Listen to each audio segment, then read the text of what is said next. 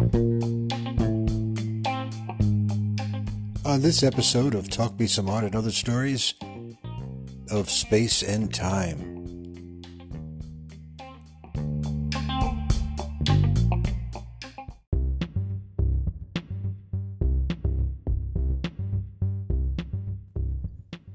That was fast. That was incredible. Mark, you're too much. Mark Helpin in the studio here with me. And Space and Time is the name of Space and Time. Let me get it right.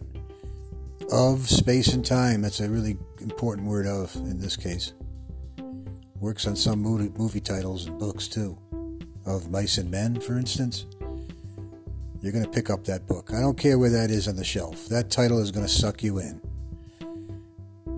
Book companies literally spend millions, each of them, each and every one of them, have budgets of millions of dollars in marketing, making sure a book is out on the shelves before it can be even uttered as a possibility for a book. The book's already written, it's already edited.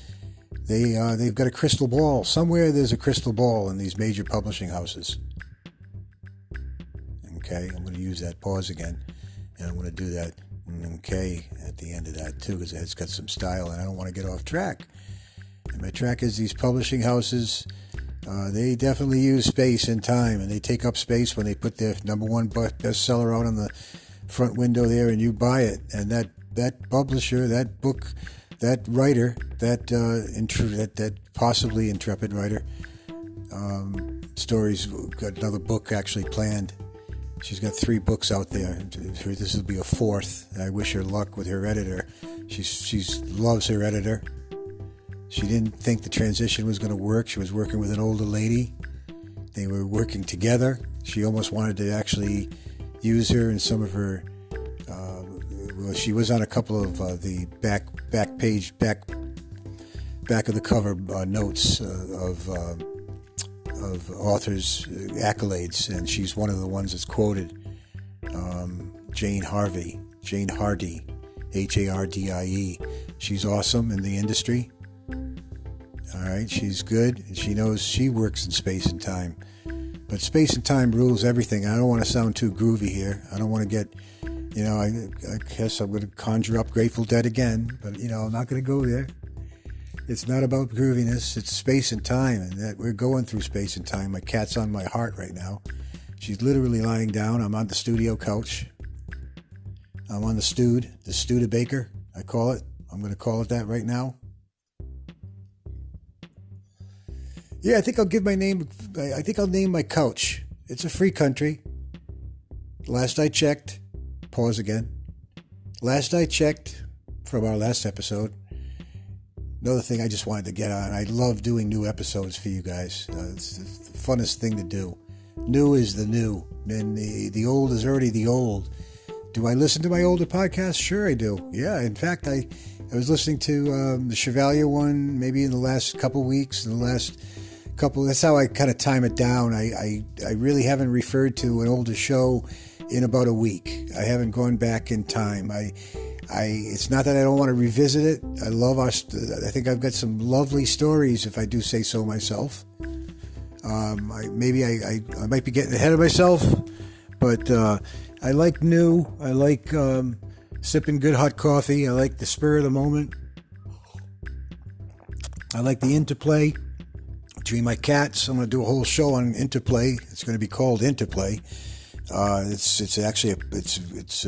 podcast out there already, I believe, but this is not a podcast. It's part of the Talk Me Some Art series. Every so often I like to get the name Talk Me Some Art and Other Stories in there as the full name. And of course, the trademark patented name. We have an actual patent. No, I'm just joking. We don't have a patent. Patents are hard to do. You got to hire a pretty decent draftsman, at least graduated like I did in studio arts. I was able to apply some technical drawing in there. I took a couple of stints in the technical drawing class, and I'm going to do a story on that. That's coming up with Story Evermore. She's going to examine my psyche, and what I was going through, and if I could delve into it, not to use her voice, but if I could delve into it, I've got to bring it up an octave. She can have laryngitis on the show. That's a possibility. Yeah, anything's possible. Story Evermore is going to be interviewing Guy on his psychological setback, or was it a setback? Well, it was a triumph, actually, a psychological triumph over injustice at Rhode Island College. And it wasn't anything to do with the administration. In this climate, we know administrations can clash with students. It's not about clashing. Rhode Island College had a hands-off policy, not in a different way. They let the college student be an adult, and I think that's so important today, isn't it? We want to raise our kids as young, prosperous adults. I hope that we have only prosperity in their mind, and not in a greedy way, not in a selfish way, not in a ostentatious way, not in a conspicuous spending way. Conspicuous spending is part of the psyche of America, isn't it? Conspicuous consumption is the perceived spending habits, let's say. Let's examine spending habits, maybe in another show, maybe not.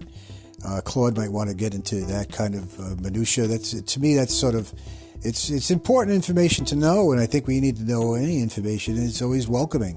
And I like to delve, and I like to sometimes check out Google and do some Googles on those aspects. Yeah, those are fun. But I don't want to get the Ark again. Is the Ark of the Covenant? I'm going to call it. I might just call it that. Is the arc, the overall story arc, the arc of the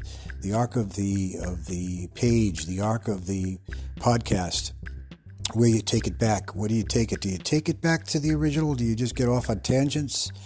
Do you leave some dramatic suspense in there? Yeah. Do you want to tie it up with a little bow at the end? I always like to tie it up with a little bow.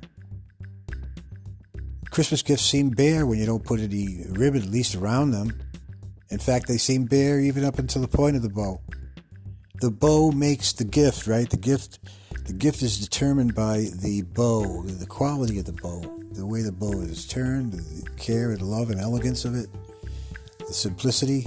Maybe that's what you're responding to. Maybe you are responding to something a little more celebrational. And there's nothing wrong with celebrating. We celebrate in life for everything. We find celebration. In these days of COVID, I hate almost referring to this. I hate to be part of the reality of COVID, is that we don't get to have those bigger events, those larger events. My sister-in-law, Janet, and I come to think of it today. In fact, in the conversation we talked about, it's amazing how my podcast could relate to this in real life. Our real life was talking in her car today about that very same prospect of the idea of what happened to the gatherings, what happened to driving by in your city park, even your city park or your town square, and seeing gatherings of large gatherings of people. What does it do? It visually reinforces a cohesiveness, doesn't it? Instead of separate sects and separate interests, not that our interests are selfish or sect-like in any way, or clique. We're not walking cliques. We're not a group of cliques. And maybe in some perspectives, gossipy circles, maybe there is a clique culture going on, maybe a clique culture. Is it possible to use the parlance? And is it possible that we are in this clique culture that is segmented further and further and less recognizable? Maybe we needed a jolt in the arm to propel it even more into extinction. Are we going to lose? Are we going to lose that? Are we going to ever gain it back? When we come back together, how are our relationships going to be back together, face to face again with people? Are the masks going to come off? Are we going to take our real masks off with us? Am I getting too analytical here? Maybe. Yeah, maybe this is another comment, another topic, a heady topic to get into in Talk Me Some Arts and Other Stories. And there I go again with trying to promote what I do, but just creeping back to the story arc a little bit. Going back, and the second point was that the original arc is, of course, space and time. I want to explore it. I don't want to just keep referring back to it and getting back off a tangent again. which I'm going to do. I'm going to be tangential. All right, the show is tangential. But what I try to do is show through my struggle, my tangential struggle, that I can conquer it by coming back to the original ideas or germs of ideas. Do I refer back to it as I produce? You betcha. You betcha. Do I forget what I've just talked about in the previous segment? I do. I'm trying to overcome that. I'm trying to work better at it. I'm better at it, actually. I am more disciplined. I can clearly report to you. The story of it more would report if she was out in London working with John Jacobs remote in New York, because he's at his anchor desk. It's glued to him. That anchor desk has been glued to him since 1999, when I first met him at an Earth Serve shindig, and that's where I met him. He's a Nebraskan through and through, but he has a dude ranch in the Sierras of all places. Can you believe that? And he's got also a chalet in Montana, or if I got those two mixed up, I think I got the two inverted. He's got the chalet, which he goes to more often lately. It's awesome to see him do that. And he's gotten away from the big city. He's in New York all year. He's in New York slaving. It seems like I say, when are you going to get back to your cabin? It seems like eternity. He said it's only been 8 months. It seems like just the other day we were talking about it. And, of course, in late July, August, on the button, on the nose, we had to work around his schedule a little bit. I had to make notes for him once in the Hilton. Except this was the Hilton in Chicago at the time. No, we weren't in Chicago. We didn't go anywhere near Chicago. I'm thinking of another year. Forget it. It's a whole other year, a whole other story. Like I said, we go back to 1999. Okay, so you can count the years. That's 22 years. That's 21 years ago, right? And so that's a long time ago in the whole scheme of things and my relationship with him. But he said, always persevere, guy. Always try to do something new. Always come into it from a fresh angle. Oh, never bore the public. The last thing you want to do is carry on, pontificate.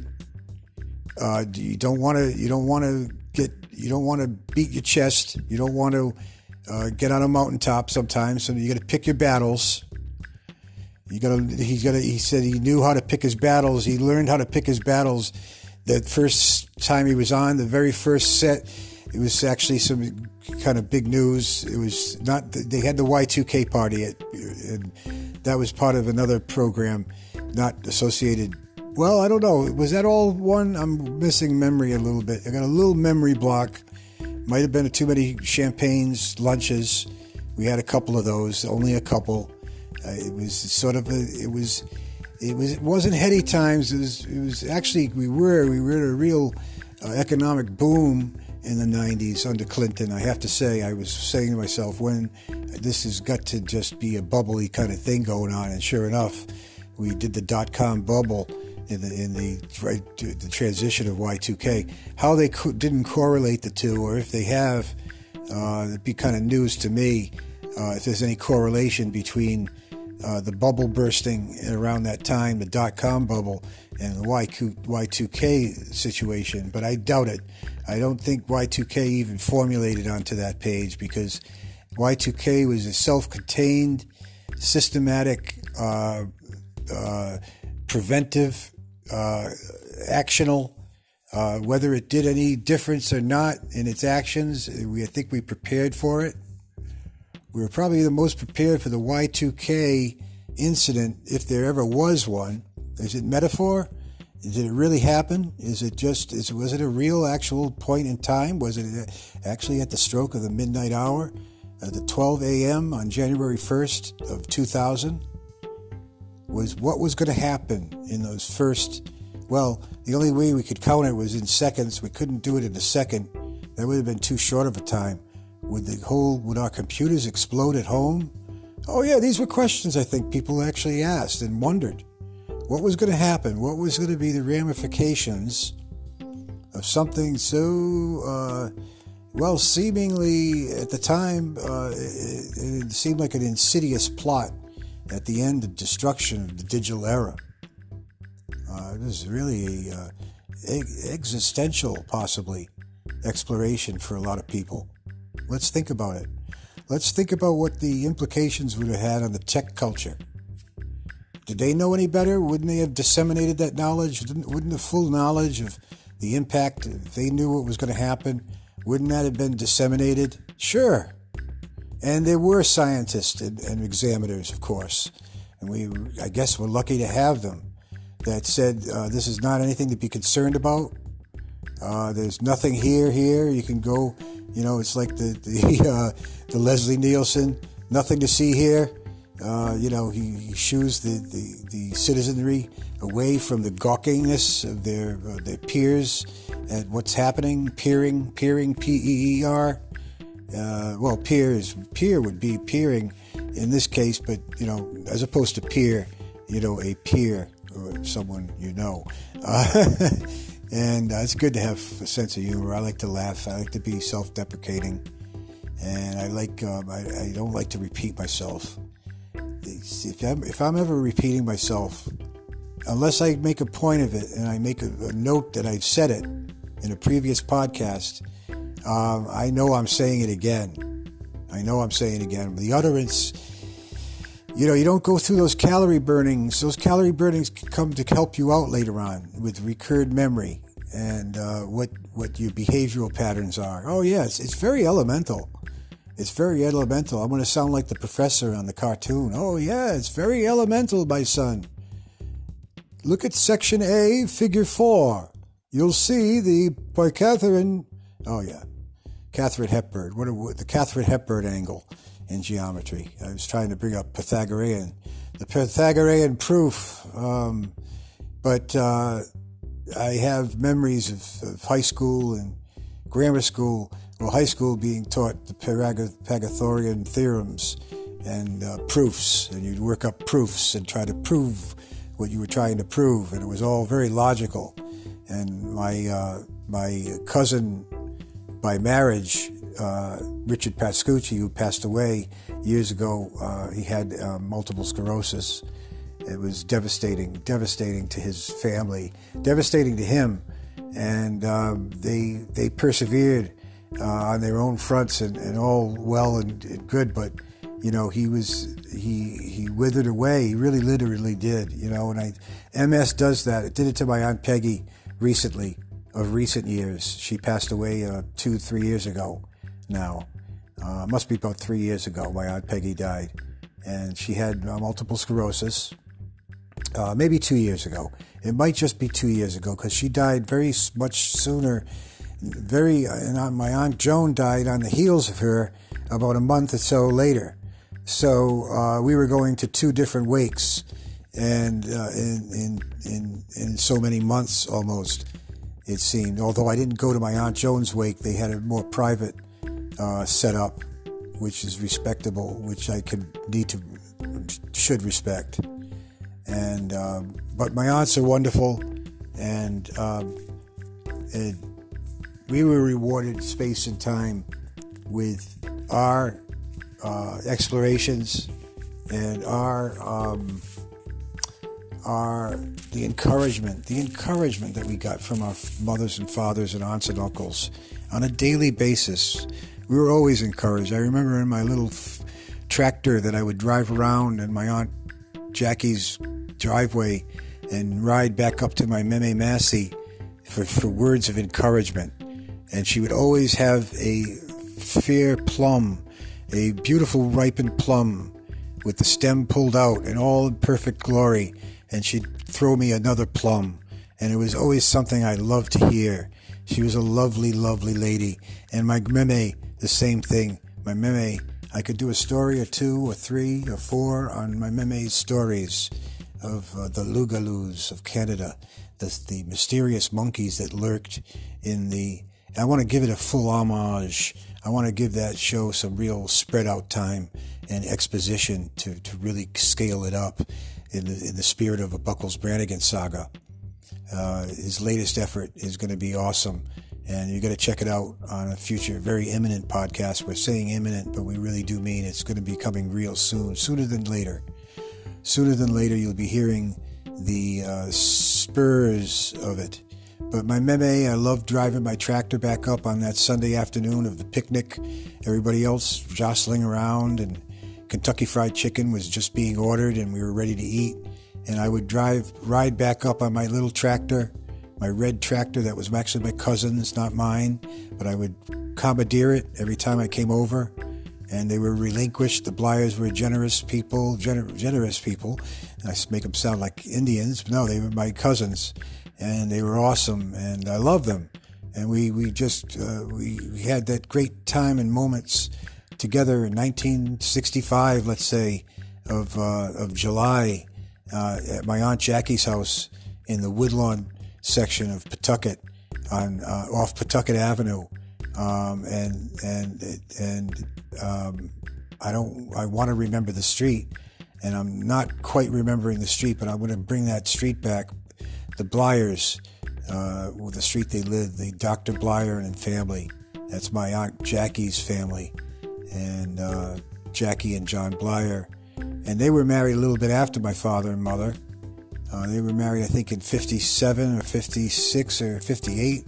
One of those years, one of those great years, coming close to my birthday of 1960. I wasn't on the scene yet. So my meme was in her later years, and she was there for me when I came up with my little car, my tractor in this case, and she was comforting. She was so comforting I think of it now, and it gives me comfort. It gives me joy and comfort in the moment, and I'm glad that we can have these moments.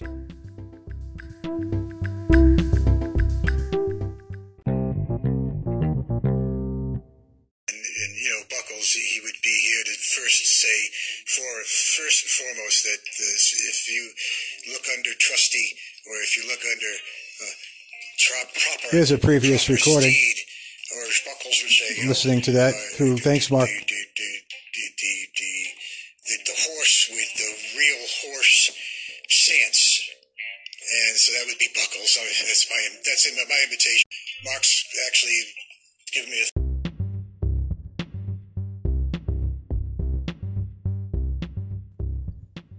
That was fast. That was incredible. Mark, you're too much. Mark Helpin in the studio here with me. And Space and Time is the name of Space and Time. Let me get it right. Of Space and Time. That's a really important word, of, in this case. Works on some movie titles and books, too. Of Mice and Men, for instance. You're going to pick up that book. I don't care where that is on the shelf. That title is going to suck you in. Book companies literally spend millions, each of them, each and every one of them, have budgets of millions of dollars in marketing. Making sure a book is out on the shelves before it can be even uttered as a possibility for a book. The book's already written, it's already edited. They've got a crystal ball. Somewhere there's a crystal ball in these major publishing houses. Okay, I'm going to use that pause again. And I'm going to do that okay at the end of that too, because it's got some style and I don't want to get off track. And my track is these publishing houses, they definitely use space and time, and they take up space when they put their number one bestseller out on the front window there and you buy it. And that publisher, that book, that writer, that possibly intrepid writer, Story's got another book actually planned. She's got 3 books out there. This will be a 4th. I wish her luck with her editor. She loves her editor. She didn't think the transition was going to work. She was working with an older lady. They were working together. She almost wanted to actually use her in some of her. She was on a couple of the back of the cover notes of authors' accolades, and she's one of the ones that's quoted. Jane Hardy, Hardie. She's awesome in the industry. All right, she's good, and she knows she works in space and time. But space and time rules everything. I don't want to sound too groovy here. I don't want to get, I guess I'm going to conjure up Grateful Dead again, but, I'm not going to go there. It's not about grooviness. It's space and time, and that we're going through space and time. My cat's on my heart right now. She's literally lying down. I'm on the studio couch. I'm on the Studebaker, I call it. I'm going to call it that right now. Yeah, I think I'll name my couch. It's a free country. Last I checked, pause again. Last I checked, from our last episode, another thing I just wanted to get on, I love doing new episodes for you guys. It's the funnest thing to do. New is the new, and the old is already the old. Do I listen to my older podcasts? Sure I do. Yeah, in fact, I was listening to the Chevalier one maybe in the last couple weeks, that's how I kind of time it down. I really haven't referred to an older show in about a week. I haven't gone back in time. It's not that I don't want to revisit it. I think I've got some lovely stories, if I do say so myself. I might be getting ahead of myself, but I like new. I like sipping good hot coffee. I like the spur of the moment.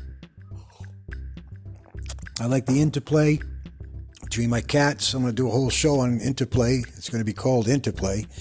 There's a podcast out there already, I believe, but this is not a podcast. It's part of the Talk Me Some Art series. Every so often, I like to get the name Talk Me Some Art and Other Stories in there as the full name. And of course, the trademark patented name. We have an actual patent. No, I'm just joking. We don't have a patent. Patents are hard to do. You know, you got to hire a pretty decent draftsman, at least graduated like I did in studio arts. I was able to apply some technical drawing in there. I took a couple of stints in the technical drawing class, and I'm going to do a story on that. That's coming up with Story Evermore. She's going to examine my psyche, and what I was going through, and if I could delve into it, not to use her voice, but if I could delve into it, I've got to bring it up an octave. She can have laryngitis on the show. That's a possibility. Yeah, anything's possible. Story Evermore is going to be interviewing Guy on his psychological setback, or was it a setback? Well, it was a triumph, actually, a psychological triumph over injustice at Rhode Island College, and it wasn't anything to do with the administration. In this climate, we know administrations can clash with students. It's not about clashing. Rhode Island College had a hands-off policy, not in a different way. They let the college student be an adult, and I think that's so important today, isn't it? We want to raise our kids as young, prosperous adults. I hope that we have only prosperity in their mind, and not in a greedy way, not in a selfish way, not in a ostentatious way, not in a conspicuous spending way. Conspicuous spending is part of the psyche of America, isn't it? Conspicuous consumption is the perceived spending habits, let's say. Let's examine spending habits, but maybe in another show, maybe not.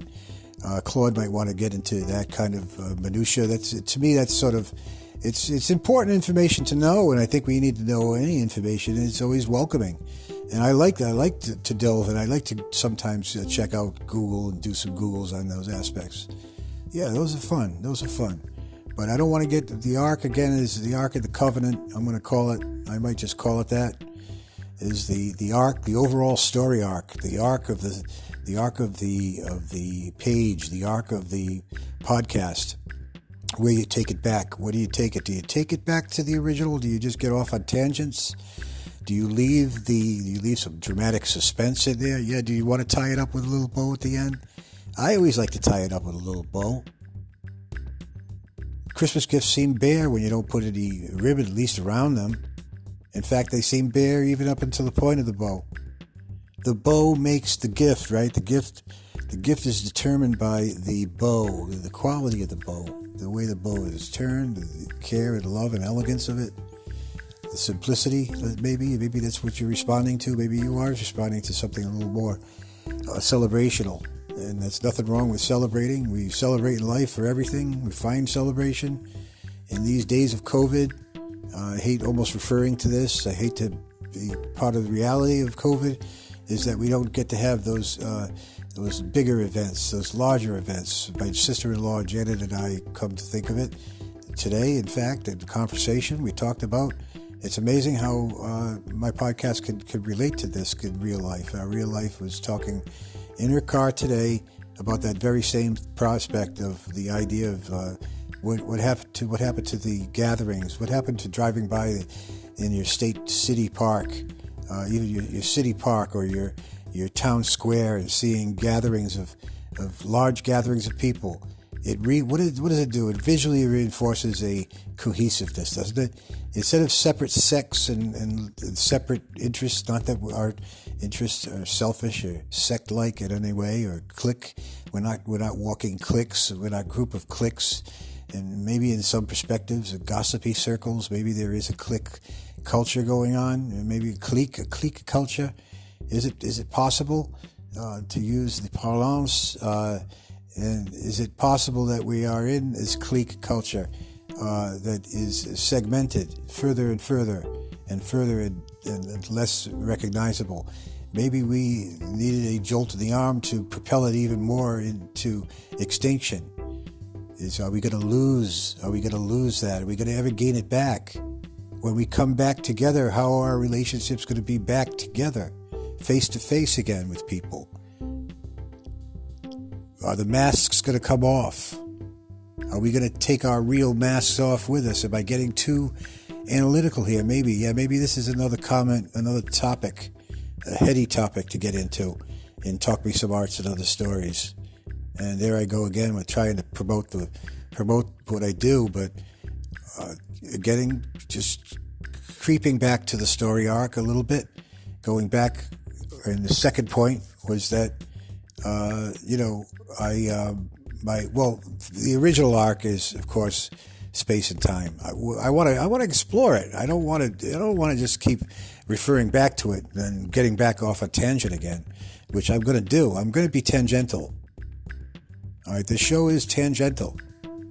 But what I try to do is show through my struggle, my tangential struggle, that I can conquer it by coming back to the original ideas or germs of ideas. Do I refer back to it as I produce? You betcha. You betcha. Do I forget what I've just talked about the previous segment? I do. I'm trying to overcome that.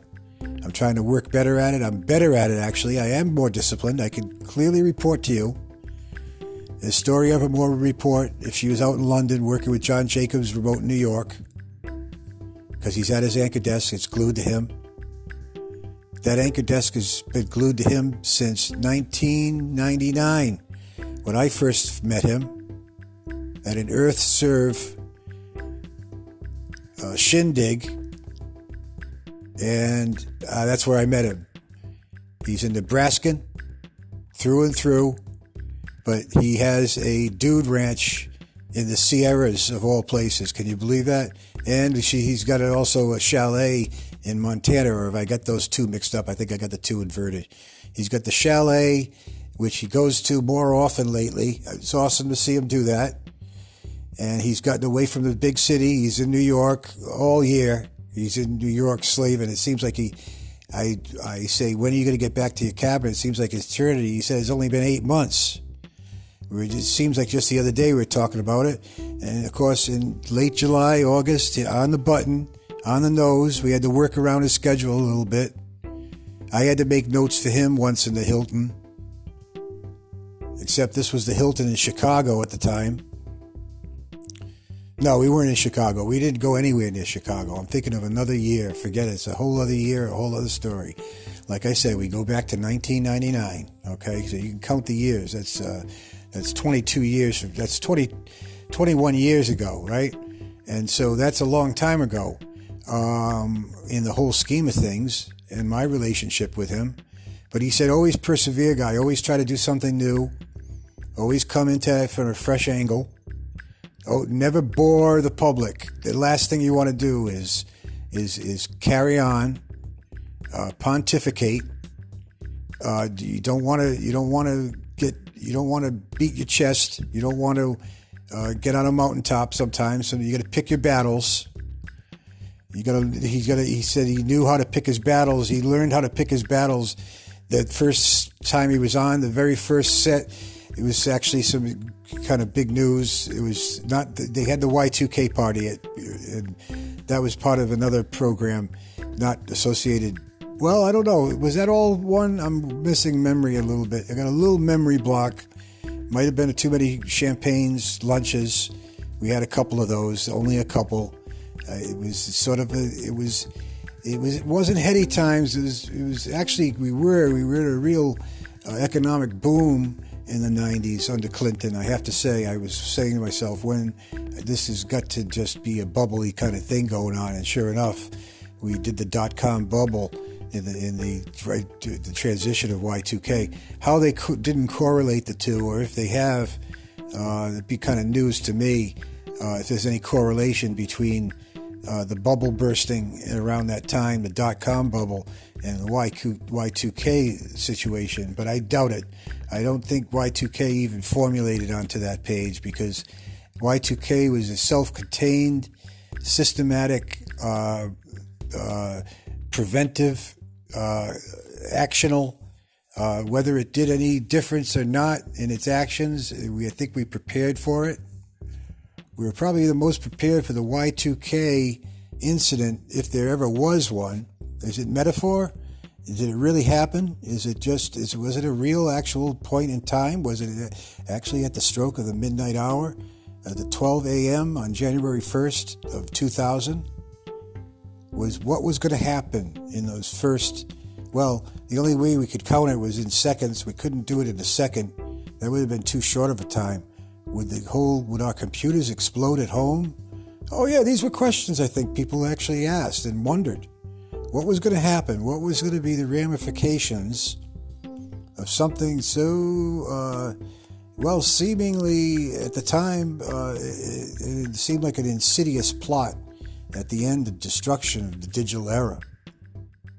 It was really a existential, possibly, exploration for a lot of people. Let's think about it. Let's think about what the implications would have had on the tech culture. Did they know any better? Wouldn't they have disseminated that knowledge? Wouldn't the full knowledge of the impact, if they knew what was going to happen, wouldn't that have been disseminated? Sure. And there were scientists and examiners, of course. And I guess we're lucky to have them, that said, this is not anything to be concerned about. There's nothing here. You can go, it's like the Leslie Nielsen, nothing to see here. He shoos the citizenry away from the gawkiness of their peers at what's happening. Peering, P-E-E-R. Peer would be peering in this case, but, as opposed to peer, a peer or someone And it's good to have a sense of humor. I like to laugh. I like to be self-deprecating. And I don't like to repeat myself. If I'm ever repeating myself, unless I make a point of it and I make a note that I've said it in a previous podcast, I know I'm saying it again.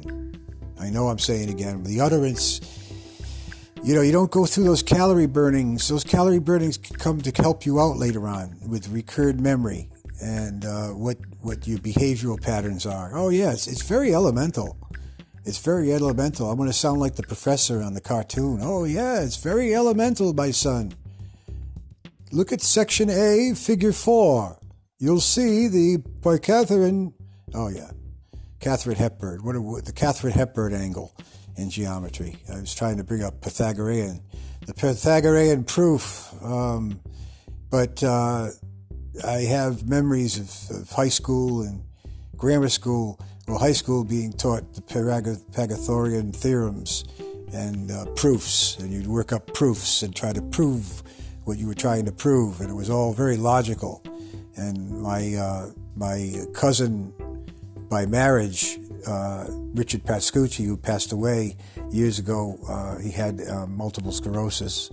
It was devastating to his family, devastating to him, and they persevered on their own fronts and all well and good, but he withered away. He really literally did, and MS does that. It did it to my Aunt Peggy recently, of recent years. She passed away 2-3 years ago now.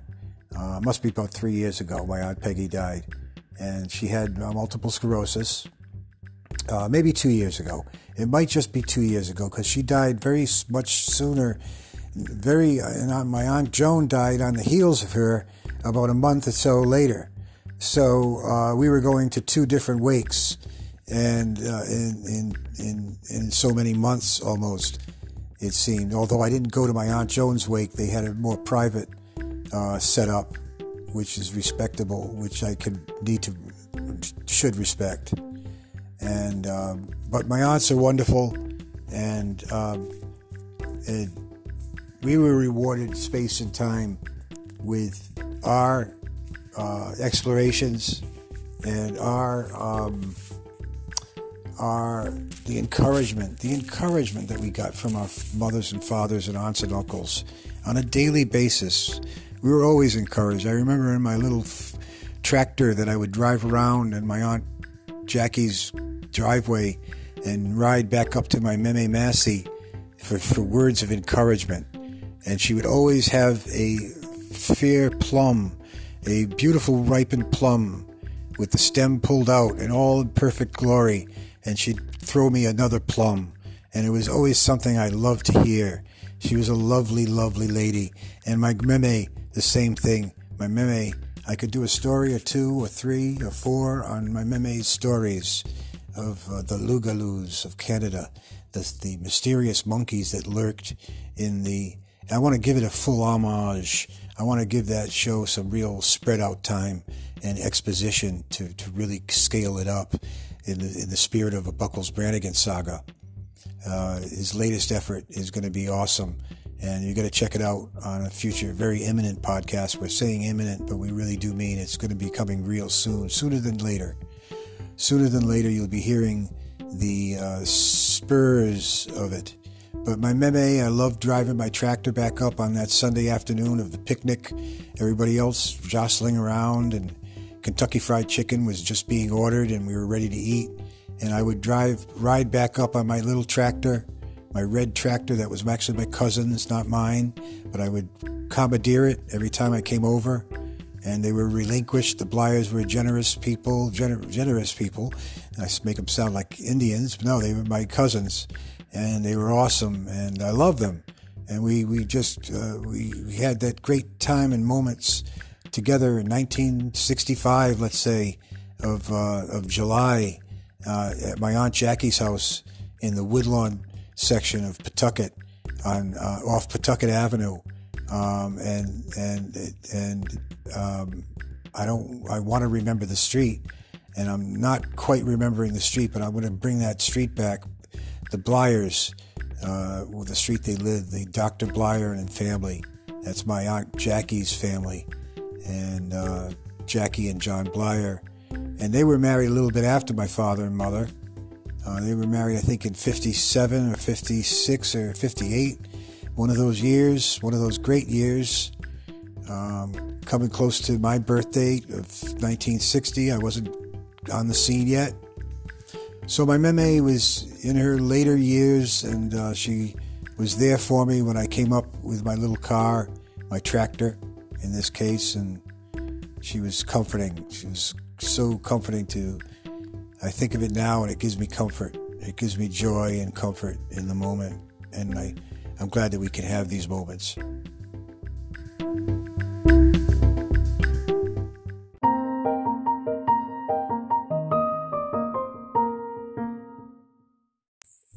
And with me here in the studio is Mr. Buckles Brannigan. Thanks for coming to Pawtucket, Buckles. Guy, I can't tell you how it's so great to sit in front of this microphone, which I sit in front of. I've sat in front of this umpteen times, you know that. In our past interactions in the studio, some cuts didn't make it. Some didn't even go past the cutting room floor, as they say, to use an old cliche. But I want to talk to you about my construction days working in the construct of one of the great institutions there. It's called the Commercial Block, And we had a commercial block, and the sheriff was across the way with the doctor's office. He was there in a semi-detached, I guess it had about a 6-inch crawl space between the two buildings. I know that because one of the thin gunmen tried to get away once and hid between the walls, and we could see him in the silhouette of the setting sun. Just like an old Western, just like a Zane Grey. Anything you read from Zane Grey, anything is outrageous and colorful. The picture that is painted by that author. And I've yet to read any of his real works. I want to delve more into Zane. I'm going to delve into him on a real level. I want to see what makes this man tick, what made Sherman Potter get so excited about reading him, what brought him borderline high art. I want to see what makes the man tick. I want to delve into his deepest of stories. Maybe right out of the gate. Maybe we'll just do his best one first. We can't go wrong with that. Why work up to something, having to do that? Maybe you want to get on that arc. You're welcome to get on that arc. But guys, it's great to be here. I love Pawtucket. I love your city. I'm getting better at pronouncing your city. Central Falls. We have a Morgan Falls in Northbrook region. The Northbrook region was determined by McCabe. They only called him the Northbrook region because it was spelled with an E at the end of his daughter's name. One of his names, her name was Mary Brook, Brook, her middle name, and he liked that name. And it was a descent on that because his wife didn't agree. They spat. They literally spat at each other. Talk about spitting contests. He was one of the masters. They spat in public. Oh, sure they did. They just despised the land and words of the land and land. They would spat in front of church. They would spat in front of saloon. Of course, he hung around saloon. That's a known fact. He drank pretty hard. He was a pretty hard-hitting. He's a cowpoke by nature. But she ruled the roost. She ruled the roost.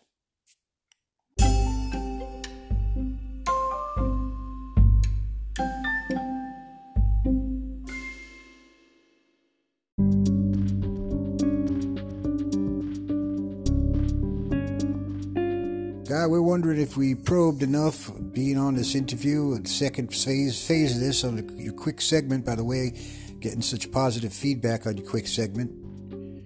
But just getting back to why I'm here, and that is to further along the process of dramatic intrigue with the least risk of overexposure. The last thing a celebrity wants to be is overexposed. Okay, it waters down your reputation, it thins out your blood. It makes you a weaker player in a lot of sense. You're overplayed. Your hand's overplayed. And the last thing that Buckles Brannigan wants to do, and I'm going to mention his name every time I mention him because I don't know if the word gets out enough, but I think we're getting response from all over the world. I just came back from Birmingham, England, on a 2-day, you told me 3 days, I say 2, I guess it just rolled all into one. We made an actually trip to London. We didn't get a chance to meet with Story. She's doing reporting out there. But London, as you know, is a fairly big town, and we met in the southern London. She was more in the central areas, the financial area. She was doing some reportage on England's financial impact from COVID. Part of her COVID 21 story, which is coming in January. You don't want to miss that. COVID 21. It's going to re-examine COVID. It's going to take it and dissect it. It's going to take that very familiar molecule, with the pyramids on it. It looks spiky. It's a suction cuppy. It's a suction cuppy looking virus. It sucks. It attaches on you. It must be challenging the pharmaceutical companies to break up that relative complex looking molecule that is the COVID molecule.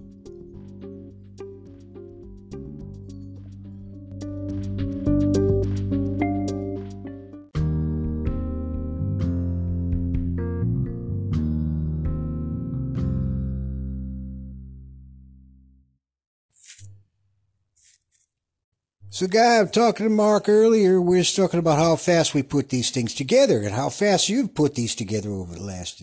Talk about our show on space and time, which we didn't explore enough, just like we didn't explore enough of some other subjects of the past. But space and time, we wanted to delve more into that. And how did we relate it? Can we bring it back into this interview?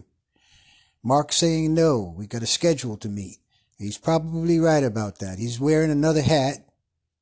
All right, this one says continuity director. No, not continuity director, although that's very important. In my stories with I worked with Story Evermore, and she wanted the facts, and everybody wants facts. We've got a few offstage consultants that work with us. We've got a Wild West experiment, a person who was a pioneer in Wild West reenactments and in reality, and bringing in modern dynamics, trying that model. He tried different models. He used the 1880s mentality model, right down to the way the English was spoken. He didn't have the slang that we were accustomed to in Hollywood movies. Hollywood movies are going to popularize certain lines that are relevant and bring in some relevance from the story. It adds relevance. It adds a texture, right? It's another texture. And we learned this. Me talking continuously in the silence of the bike and you giving me the latitude, not interrupting me and not doing any, all right, I agree, oh, yeah.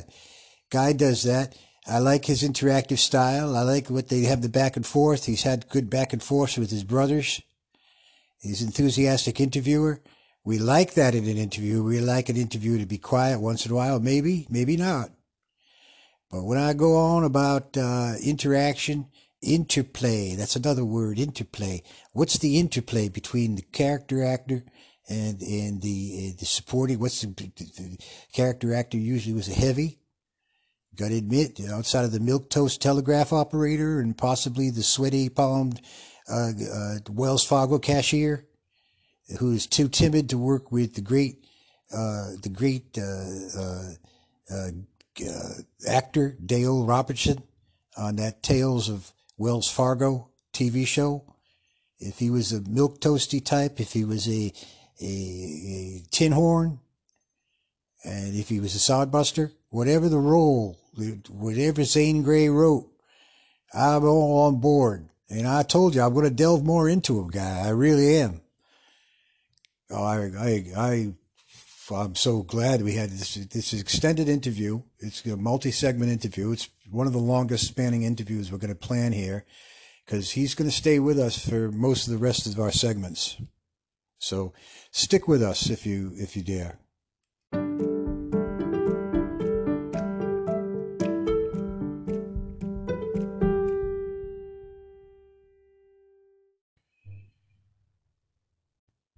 You're just spacing these with time and space, and you're just putting music on and behind us, and then you're not having it. You're having a quiet segment. This might be another music back segment, knowing your rhythm.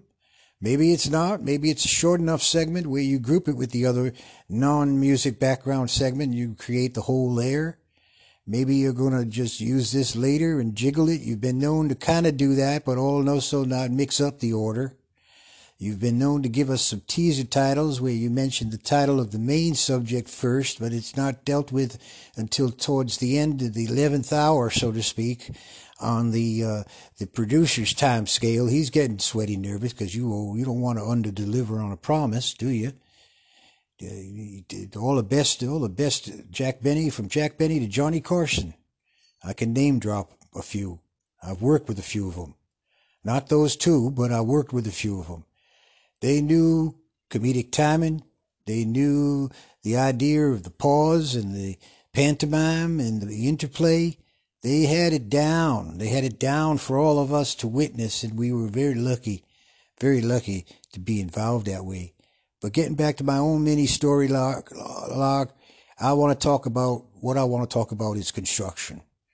And construction in the South Fork. And it's great to see the development and the hammers going. We're using the old Earth Serve leftover remnant product that was in back on the sets. We're reincorporating that into our act. Some of them were wrongly purposed. We've dismantled those venues. with a multi-stage complex. GJM Productions spreads out into other sound stages throughout the South Fork area. It moves where it needs to move. It was a mobile studio in Cobalt that succeeded in that production. Buckles Brannigan and the Cobalt Blues. That was a legendary program. And that show aired back in September. Well, I don't even know the date, but I know I can tell you one thing. It was in a great era of color production. It had vibrancy. It had relevance. The show could be watched today. It has the same relevance. The interplay between the heavy again and the lightweight, the heavy and the protagonist and the antagonist, the heavy, not the lightweight, the medium height dude, the everyman, the James Stewart could bring that mentality. Certainly Gary Cooper could be the everyman. Certainly any of the great men, the stereotypical latching more of style of Kirk Douglas in his westerns still had the everyman aspect. We had Glenn Ford, who was quintessential everyman. Anthony Quinn in an exotic everyman sort of, in the sense of Greek, in his accent, very, very present nature of acting, very present actor. One of our more present actors and natural actors that I could think of.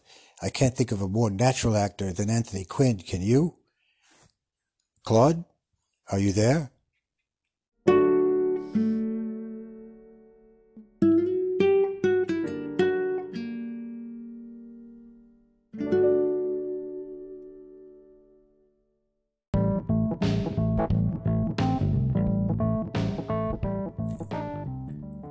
Oh, I'm just being kind of in this accent because I want to tell you that I have done skipped music in the last segment just to trick you.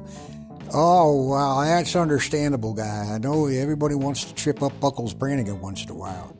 And the only thing Buckles Brannigan might trip on is his own buckle.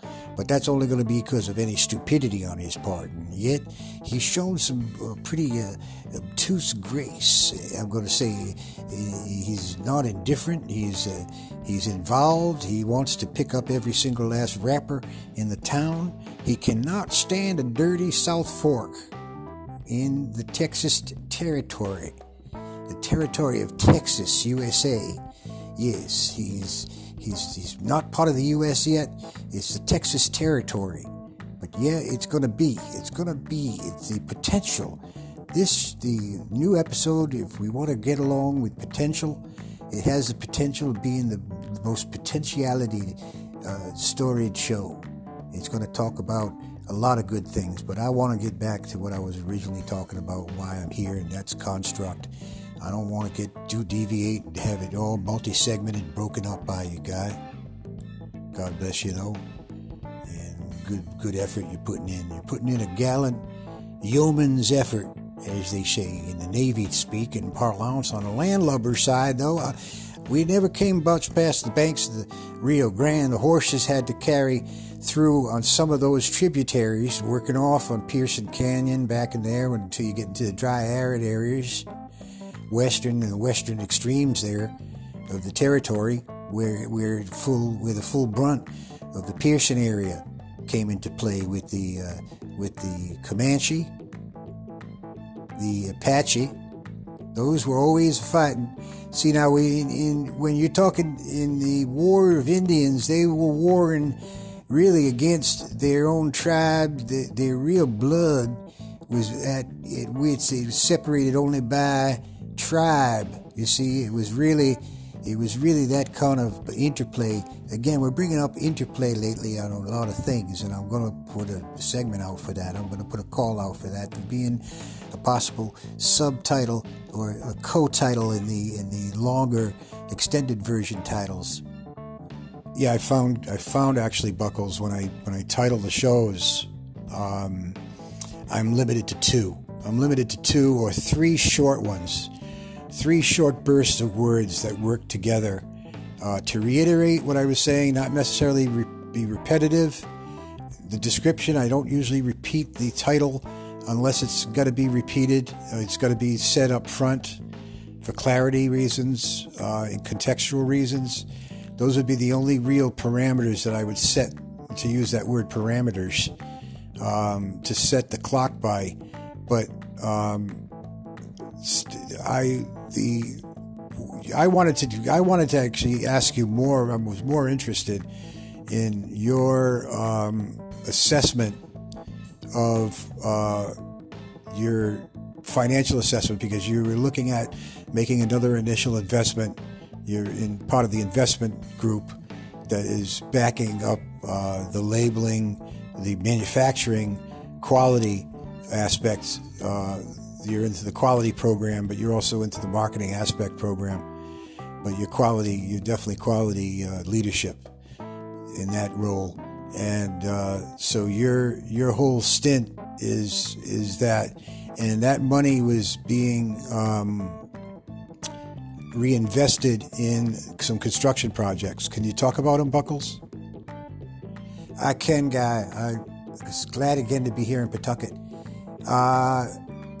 We're broadcasting from Guy's lovely studio and his Studebaker couch, his studio couch in Studebaker in one.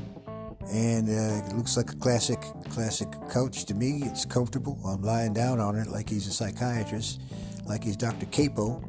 And he's not Dr. Capo. Capo is in Boston with his fortune teller ornament taking up half the room, up there in his office in Boston, overlooking the 16th floor, overlooking the alley. I know this whole story. I know him like a back of my hand. He came through.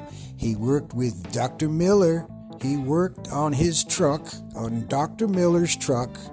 Miller is the guy who didn't follow his brother's footsteps. His older brother, who's a banker, respected banker, Miller. The younger brother, by 3 years, I'm going to say 4 years. He's 3 years. 3 years. You should look that up, because they're legendary in their relationship. If there's a relationship between brothers that has some drama and excitement, and they might figure in a couple of stories, I'm thinking. They might figure. But the two brothers are at the opposite ends of spectrums, and couldn't be any more different in mentality. And the story is of some intrigue here, but the bottom line is investments were made, and it was an infrastructure project, a part of the commercial block of South Fork, and establishing commercial block. And Guy was up on the roof working with contractors, and I was up there working with, he came up only with the contractors. I was up there with the work. I was actually doing the work. I'm a master carpenter in my spare time. I love carpentry, and when I'm not acting, I'm doing a lot of carpentry. It's a beautiful art. It's the art of quietude and total immersion in the wood. You really do. You get into the wood. The wood. And I can't say that word with any more affection than I say it. Do you respect wood like Larry David does on Curb Your Enthusiasm? Do you respect wood, Susie, JD, Marky, out there in Romper Room Land? Put out your little wands there and look into me and see me.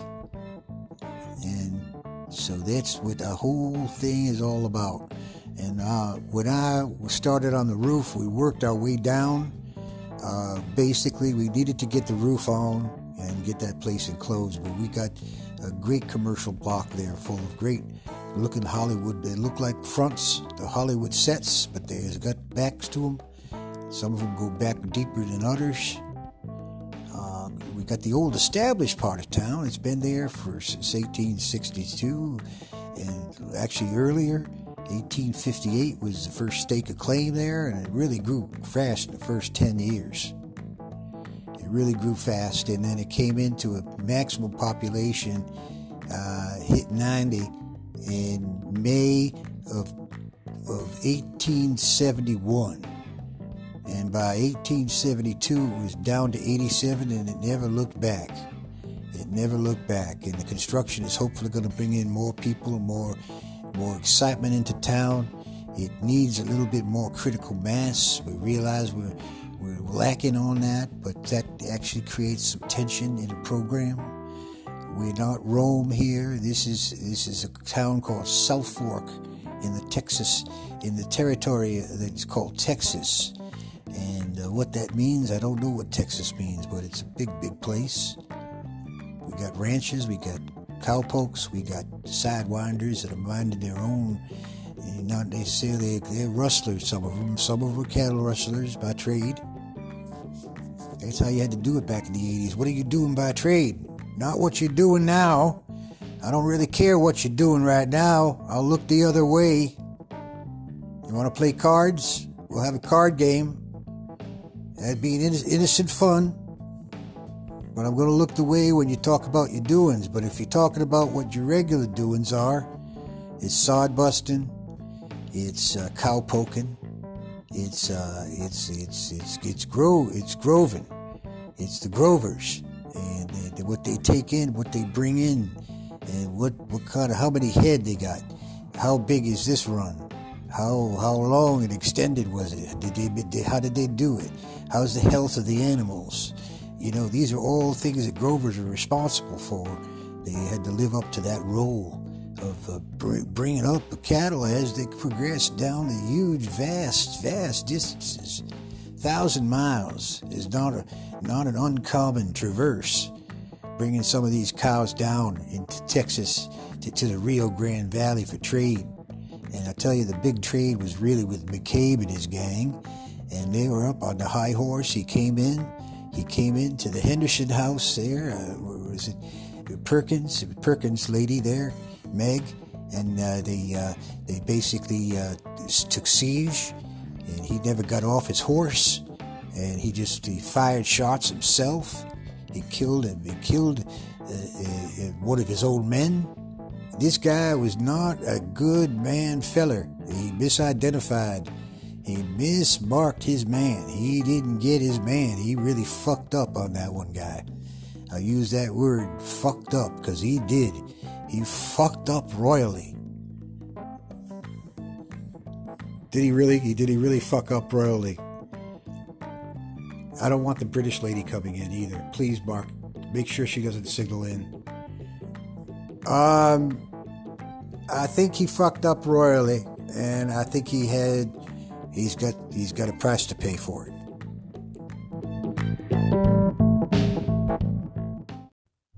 On this extended version of Talk Me Some Art and Other Stories, I will delve into my stay at my brother's and how it relates to having fun.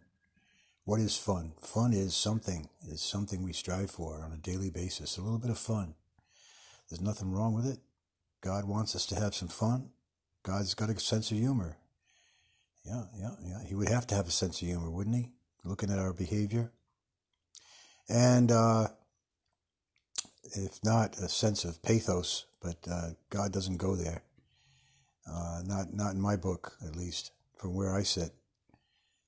God doesn't go. He goes everywhere, but he doesn't go into the vortex of our own pity and self pathos. Pathos really is what it is. Do we want to go there? No, we don't want to go there. I want to talk about fun things. This is what it's all about. Fun. I like having fun. I like fun. I like the word fun. It's a short, pithy word that really works. You can have a fun drive. You can have a fundraiser. You can have a fun time. You can have a fun dango. You can have a fun bad sweater party at Christmas time. You can do just about anything you want with the word fun. It's a real activity word. The Deadheads had a lot of fun listening to their fun band. Fun upstage. With new exciting material always to do. Always to reinvent. Never the same performance twice in a Grateful Dead concert. You will never hear them sound the same. Exact. In fact, every bit of their concerts have a separate timbre all their own. Every bit of their repertoire, performed everywhere worldwide, has a different sound to each one, as a unique signature. It's almost like you could picture it on a graph, and you can dissect out the segments in question and examine them and look and see for deviation, and you'll see plenty of it. You'll see a lot of activity at the edges of music. Their boundaries of edginess come through in a relaxed stage presence, if somewhat clunky and chunky. They were not the visual animatics of later stage productions, so they got a little more animated. And they're conservative in their approach, never spoke to the audience, really. Very rarely will you hear the Grateful Dead addressing the public except at break time when they had to go for break. Never acknowledging where they were. Notice these patterns of behavior that were long set when they formed the Grateful Dead back in 1965. History never looked back. History went on. Time moved on in time and space. We did the segment to pay homage to time and space, and we didn't get into time and space and time in the science fiction realm. We wanted to explore some of the lost space in Star Trek. We wanted to revisit, but in sense of economy of scale, it's taken it back.